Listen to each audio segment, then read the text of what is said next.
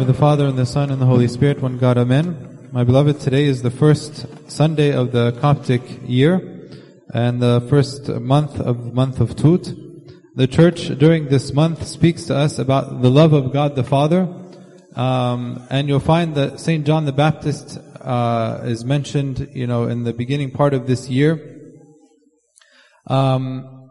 And he spoke about Saint John the Baptist as being the greatest born among women. And then right after this, because he's witnessing to the ministry of Saint John, and what was Saint John's ministry? What did he come preaching? What was the first thing he said? Repent, right? He said the first thing is repent. And based on the people's repentance, they were baptized. So the Lord now is praising Saint John's ministry and validating it by saying he is the greatest among those born of women. And it says that when the people heard him, even the tax collectors justified God, having been baptized with the baptism of John. So when he says here the tax collectors justified God, means that the promise that God has given is just, and he's faithful in his promise in accepting the sinners and their return. And this was evident through their baptism of John. Then he says, but the Pharisees and lawyers rejected the will of God for themselves, not having been baptized by him. Then the Lord gives an illustration about children playing in a marketplace. And this was a common play that was done between the children and the marketplace that his hearers were very familiar with. So it had like two groups of children. One of the groups of the children would play the flute, and then the other side would dance. One side would mourn, and the other side, so it's kind of like this play that would go back and forth. So he's saying that Saint John came in like asceticism and wearing like camel's hair and eating locusts in a very ascetic manner, like a mourning manner, and they didn't repent. And the Lord Jesus came to them dressed, in the common way, and he was eating and drinking among them, right? And they still didn't repent when he came to preach repentance. So he said they're like these children playing in the marketplace, but they're not responding to any of the cues the other group of children are making. So he's saying to the Pharisees, I sent you John and you didn't like him, and I came myself and you didn't heed my preaching as well. Then he says at the end, he says, but wisdom is justified by all her children. Wisdom is justified by all her children. So he's saying that John's austere lifestyle and his call for repentance, perhaps some didn't understand it, but the Lord affirmed his message of Saint John and validated it by the baptism that he did, because the fruit of his ministry proves his authenticity, because he called the people to repentance. And the Pharisees and lawyers, they witnessed this call to repentance, and they did not repent, and they rejected it. And if you think about what this verse, the wisdom is justified by her children, this is what we'll speak about very briefly this morning. What does this word, or what does this phrase mean? If we think about why the Pharisees and the lawyers didn't repent, the Lord tells us in the beginning. He says, but the Pharisees and lawyers rejected the will of God for themselves, not having been baptized by him. So, why did they heed? Because they rejected the will of God for themselves. What is the will of God for humanity? What is the will of God? Of course, it's our salvation. Look what he says, St. Paul says to Timothy. He says, for this is good and acceptable in the sight of God our Savior, who desires all men to be saved, number one, and number two, and to come to the knowledge of the truth. So he says, the first desire of God is that all men are saved, everyone, the whole world. And number two is that everyone comes to the knowledge of the truth. So anytime somebody works against the salvation of everyone and works against the truth, they don't have the will of God in their hearts. They're not fulfilling the will of God for themselves. And in John chapter 17, the Lord is praying to the Father in the Garden of Gethsemane. This is something John was just, earshot away, and he heard what the Lord Christ was saying to the Father. And listen to the prayer that he says. He says, I do not pray for these alone, but also for those who believe in me through their word. So he's saying to the Father, I'm praying not only for the disciples who are with me, but also for everyone who will believe by their word, which would be all of us, right? And all of the Christians from all generations. What is he praying for? That they all may be one as you, Father, are in me and I in you. So the Lord's desire is that all of us be united with him. And he continues, that they all may be one in us, that the world may believe that you sent me, and the glory which you gave me, I give them, that they may be just one, just as we are one. So look what he says, the glory that you gave me, this is the glory that I want for all of these people who will believe. So his desire and his will for us is to be unified with him, to be united with him, and to be glorified with him. And we sit there and we imagine, a God who created the universe, and then his subjects went astray and disobeyed him by their own free will. It'd be easier just to destroy them and make another one. He created all of us in a word, with a word. It's very easy, created the whole universe, just by his word. Wouldn't take much. But he says, no, I love them so much that I want them to be saved, not only to be saved, but also to have my own glory. This is amazing that we're not worthy of this kind of love from him. And this shows us, number one, the love of the Father for us.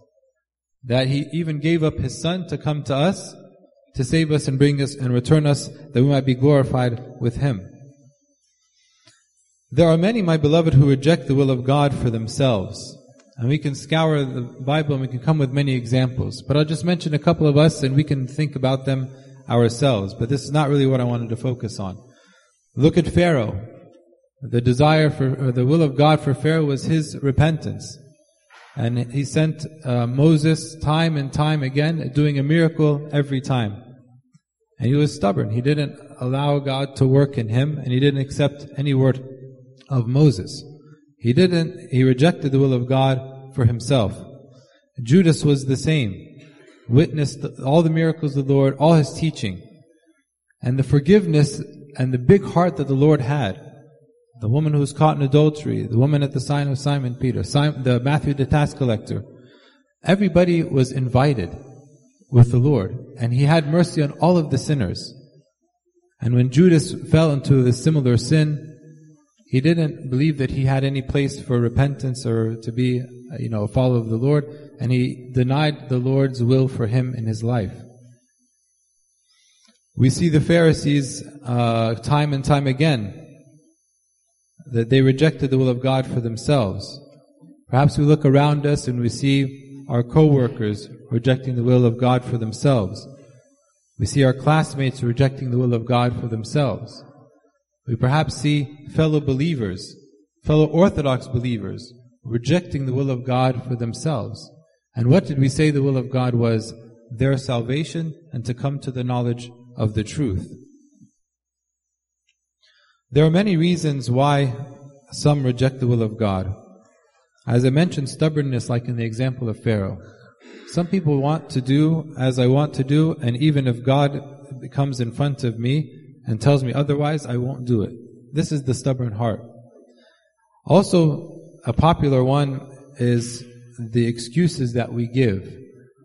We don't fulfill the will of God for us because we give him excuses. And the most famous excuse is, I'm busy. I'm busy. Do I read the Bible? Abuna, I'm busy. Do we pray in the morning? I can't. I sleep late because I'm studying, and then I wake up early, and then I have to run out of school and go to class. I'm busy. I'm not sure, if you remember, there was a passage in Scripture where the Lord was speaking about a wedding feast, and he went out to invite the people. And then the people began to give him excuse after excuse. Well, I bought land, I married a wife, and so on. And he says, okay, leave them aside and go get everybody in the street. Meaning what? That the Lord actually didn't accept any of these excuses as valid. And we think about our salvation in the context of all that we do in the context of our salvation. Is there any excuse that we can give that's really valid in front of God? There's really nothing, no excuse. And we're not alone, my beloved. We're not alone in making these excuses. Even the righteous men and women made excuses in the beginning. But it was just the beginning.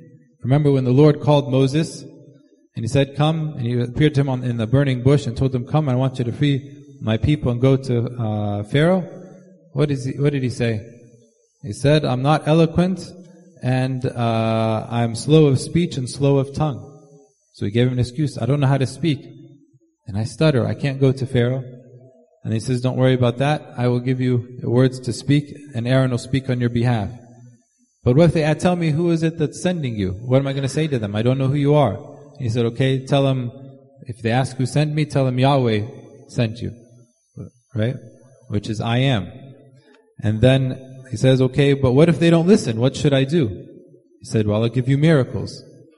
So he kept giving excuse after excuse until finally he agreed and he went, and we saw what God did with him.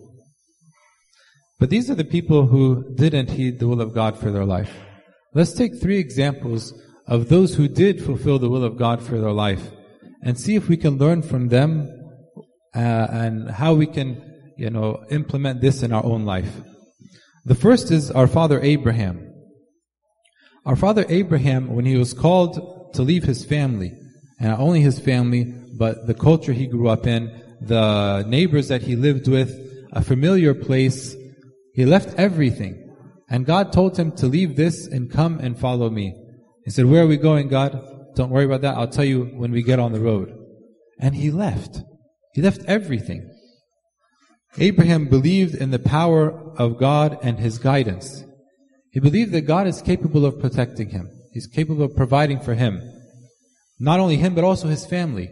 All their needs. He believed in the power of God. And because he believed in the power of God, he was able to fulfill the will of God for him and his family. Not only believed in the power of God, but also believed in the guidance of God. That where He leads me, I will follow. And as long as I am with Him, I have nowhere else that I need to be. I only need to be where He is with me. And when there came a time where him and Lot couldn't dwell in the land together because they had too much possessions, Abraham didn't choose for himself, although he was the eldest. But he said to Lot, choose whatever land you want. If you go north, I'll go south. If you go east, I'll go west. Why? Because all that mattered to Abraham was that what? God was with him. He was here to fulfill the will of God in his life, and all he wanted was God and God alone. Reminds us of the famous psalm where David begins and says, the Lord is my shepherd, I shall not want. What does the sheep want? Only what the shepherd wants. Where does the sheep go? Only where the shepherd takes me. Right? Our father Abraham needed nothing except to be with God because he trusted in His power and His guidance. The second example is Our Lady, the Virgin Saint Mary, the Mother of God. She endured many hardships and difficulties patiently. The annunciation that was given to her that she will have a child without knowing a man is something that's unheard of. It's never happened in the history of humankind. But she accepted this. And she knew very well what came along with this. And it's not something that happens. So what are the assumptions of the people when they see her pregnant? That she had a child outside of wedlock. And what's the result of having a child out of wedlock at this time? Was for her to be stoned to death. So she said, well, the angel's coming to tell me a greeting that is supposed to be as a joyous greeting. And it's a joyous greeting, but this joyous greeting might cause me to suffer from the people that I live among. And perhaps will threaten my life. And what does she say? Behold the handmaiden of the Lord, let it be according to your word. She was willing to endure hardships and difficulty patiently, because her desire was to do the will of God and Him alone. And sometimes, my beloved, when we desire to do the will of God, we may suffer for it. But am I willing, like Saint Mary, to suffer or to endure this patiently and to take it patiently? I feel sometimes, nowadays, we become very soft and very fragile. Where suffering in our definition is not suffering from our forefathers. Suffering now is somebody told me an insulting word, and it wasn't even that insulting. Or somebody corrected me is now considered like some kind of insult. Right? How can we get to the point where we're going to endure hardships patiently if we can't take a word maybe of criticism or correction or guidance? Often heeding the will of God will require to me to walk the straight and narrow path and endure hardships. You see, Joseph the righteous did the same thing. His brothers threw him in a well, and he was sold as a slave. Everything, all of this was done unjustly. And he was thrown in prison, stayed in prison. And we don't hear him complaining, rebelling. Again, he said the same thing. As long as you are with me, I need nothing but you. I'm here to fulfill your will. If your will for me is to minister in the prison, I will minister in the prison. I know of a situation that happened not here in Texas, in another state, where a young man was caught in the middle of some kind of scheme, and the authorities caught hold of the scheme, and these were people, Orthodox people, and they got hold of the scheme, and they caught everyone and threw them in prison and charged them. But one of the ones, this boy, he really didn't do anything. Even when he stood before the judge told him, you didn't do anything, but because of the magnitude of this case, I must do something. So he put him in prison for a few months. And this person went into prison, he was Orthodox, with another person who was again Orthodox, and they're both together in prison far from home. And the priest was telling me that this one who was falsely accused is a servant. And he was telling me that that this one servant who was in prison, if it wasn't for him, maybe this other one would have lost his faith. So he was in the prison there, falsely accused, to minister to his fellow brother who was accused. So you see how God used him, and he allowed himself to be used by God even if it meant he was falsely accused. This is high level of faith. And again, we see Joseph doing the same thing. He submitted to the will of God in their life. Please don't misunderstand me that we shouldn't, if we're falsely accused, we shouldn't say anything. I'm not saying this, right? But we allow the events of our life to unfold, and we accept all of them. And we accept at the end of the day, I'm here to do your will, Lord. Where you lead me, I will follow. The last example is our father, Paul the Apostle. He too was faced with many difficulties and hardships. And I think if you think about his scenario, he was a Pharisee, and he was like a die-hard Jew. And he was the one who had authority from the high priest to go get the Christians from other countries, like in Syria, bring them back to Jerusalem to try them and kill them. So he was super influential. And he knew the law very well. So his mind was 100% a fanatical Jew. And on the road to Damascus, the Lord met him and said, "Why are you persecuting me?" He said, "Who are you, Lord?" He said, "I am Jesus whom you are persecuting." And then all of a sudden his life turned upside down. I can imagine what's going through his mind. What about all the tradition I learned from my fathers? I learned how to pray the Psalms. I learned about Abraham, Isaac, and Jacob. I learned all of this. And now I'm thinking I'm doing God's service by going after the Christians. And now it seems like I'm doing a horrible thing. So imagine what's going through his mind. I'm sure he doubted everything he was ever taught. I didn't even know if he knew how to pray at that point. It said he prayed, but one day, and God willing, I go to heaven, I want to ask him, what is it that he prayed on the road to Damascus? I don't know. Everything got turned upside down. But the beautiful thing about St. Paul is that while he was going and fulfilling the will of God for him in his life, he was able to come to the realization that he was wrong, or he was mistaken. If we think we can go through life and fulfill the will of God in our life and never think that we're always right, we'll never have the will of God for you in your life. He knew what he knew, but he said, God told him that you were wrong. And he accepted this and says, "You know what, Lord? I was wrong, I was mistaken." Look how he describes this was the reading in the Pauline today. Perhaps one of my favorite parts of all of St. Paul's writing. Look what he says to his disciple Timothy. He says, I thank Christ Jesus our Lord, who has enabled me, because he counted me faithful, putting me into this ministry. Although I was formerly a blasphemer, a persecutor, and an insolent man, but I obtained mercy because I did it ignorantly in unbelief. So he ascribes that Christ calling him away from this way of life of persecuted Christians as a great mercy. I obtained great mercy from God because I did this ignorantly. And he says, and the grace of our Lord was exceedingly abundant with faith and love which was in Christ Jesus. This is a faithful saying and worthy of all acceptance, that Christ Jesus came into the world to save sinners, of whom I am chief. Sometimes and we pray this in the conclusion of every hours. We say, I'm the chief among sinners.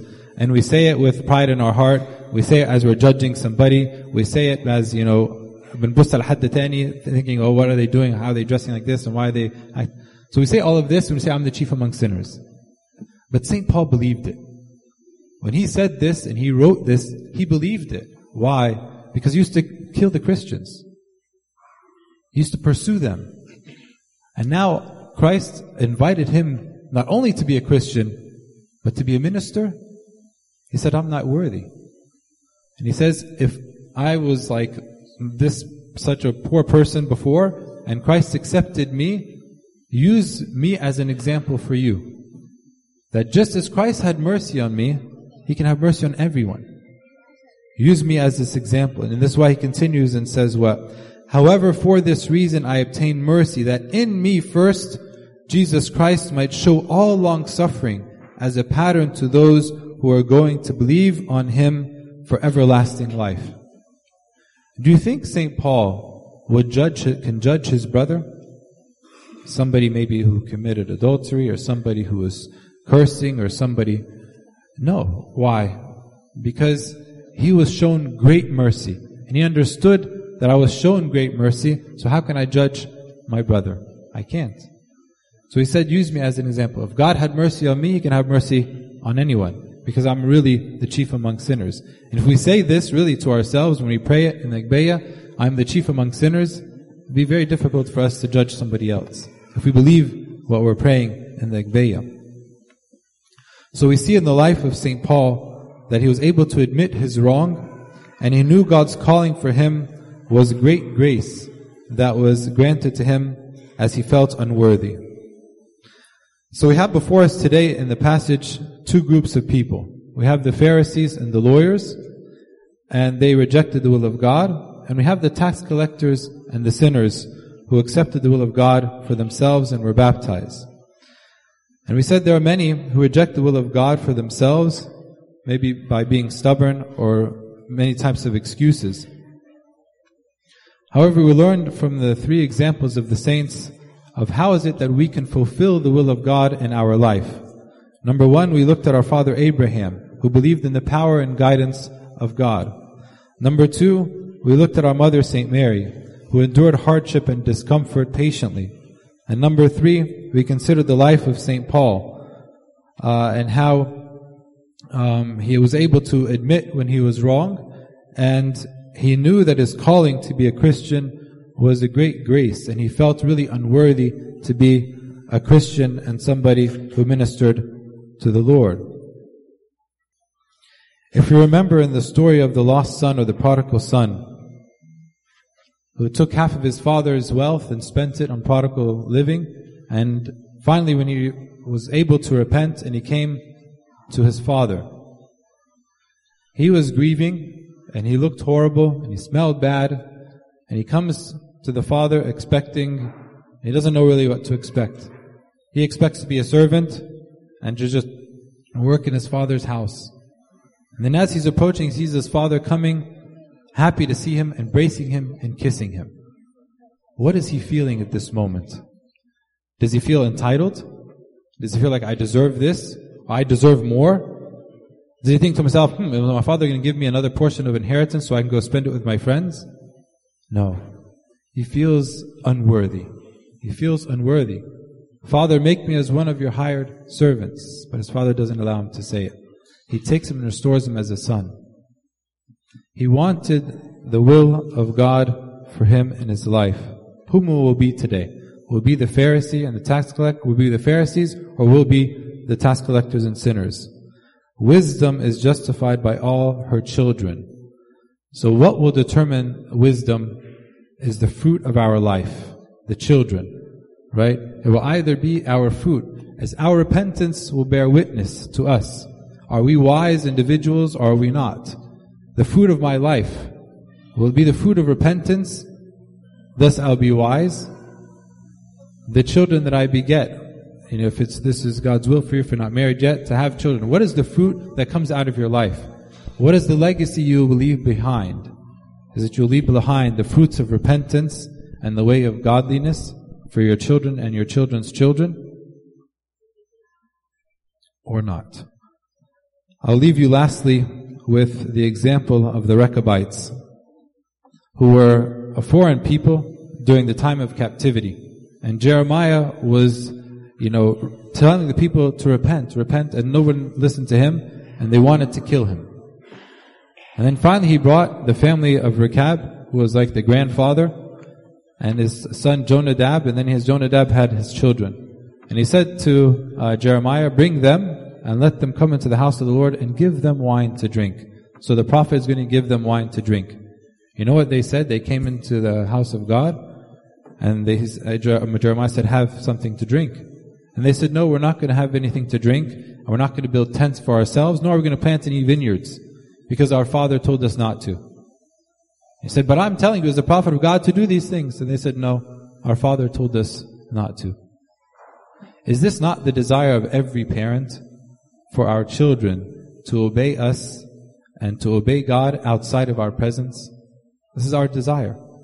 So Jeremiah looked at the people of Israel and said, look, these people obey their father, and their father can't guarantee any reward. But God, who is telling you to repent, can guarantee a reward. And he told them, if you repent, I'll give you peace in your land. But they still refused, and thus they were taken into captivity. They rejected the will of God for themselves. And the Rechabites, who were the foreign people, accepted the will of God for themselves and their life. What will we choose in our life? To God be the glory forever and ever. Amen.